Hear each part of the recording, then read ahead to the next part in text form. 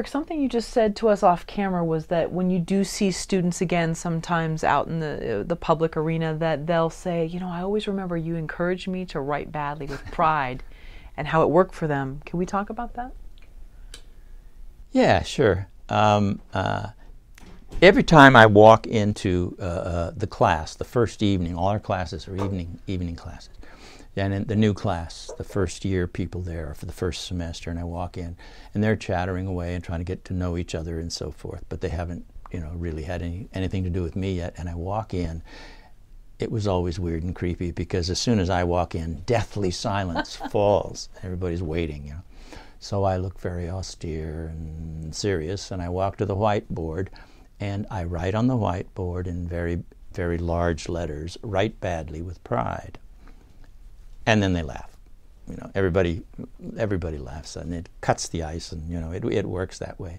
And I turn around and I smile and I say, "Yes, but I'm not kidding."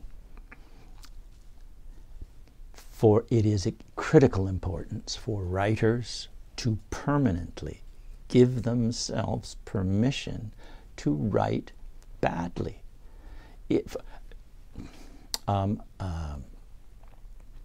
Writer's block is all about expecting and demanding of oneself perfection. Anything, any word, any sentence, it's got to be great. It's got to be great.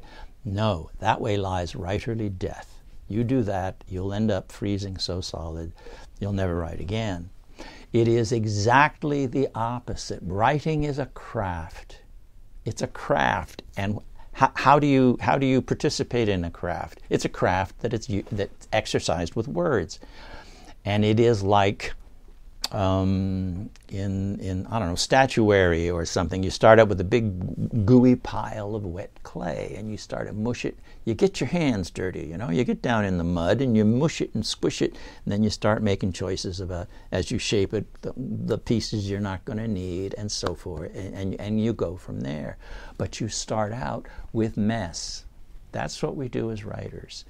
We start with mess, and then we make choices. First hundreds of choices, and then thousands of choices, and before we're done, tens of thousands of individual choices have been made.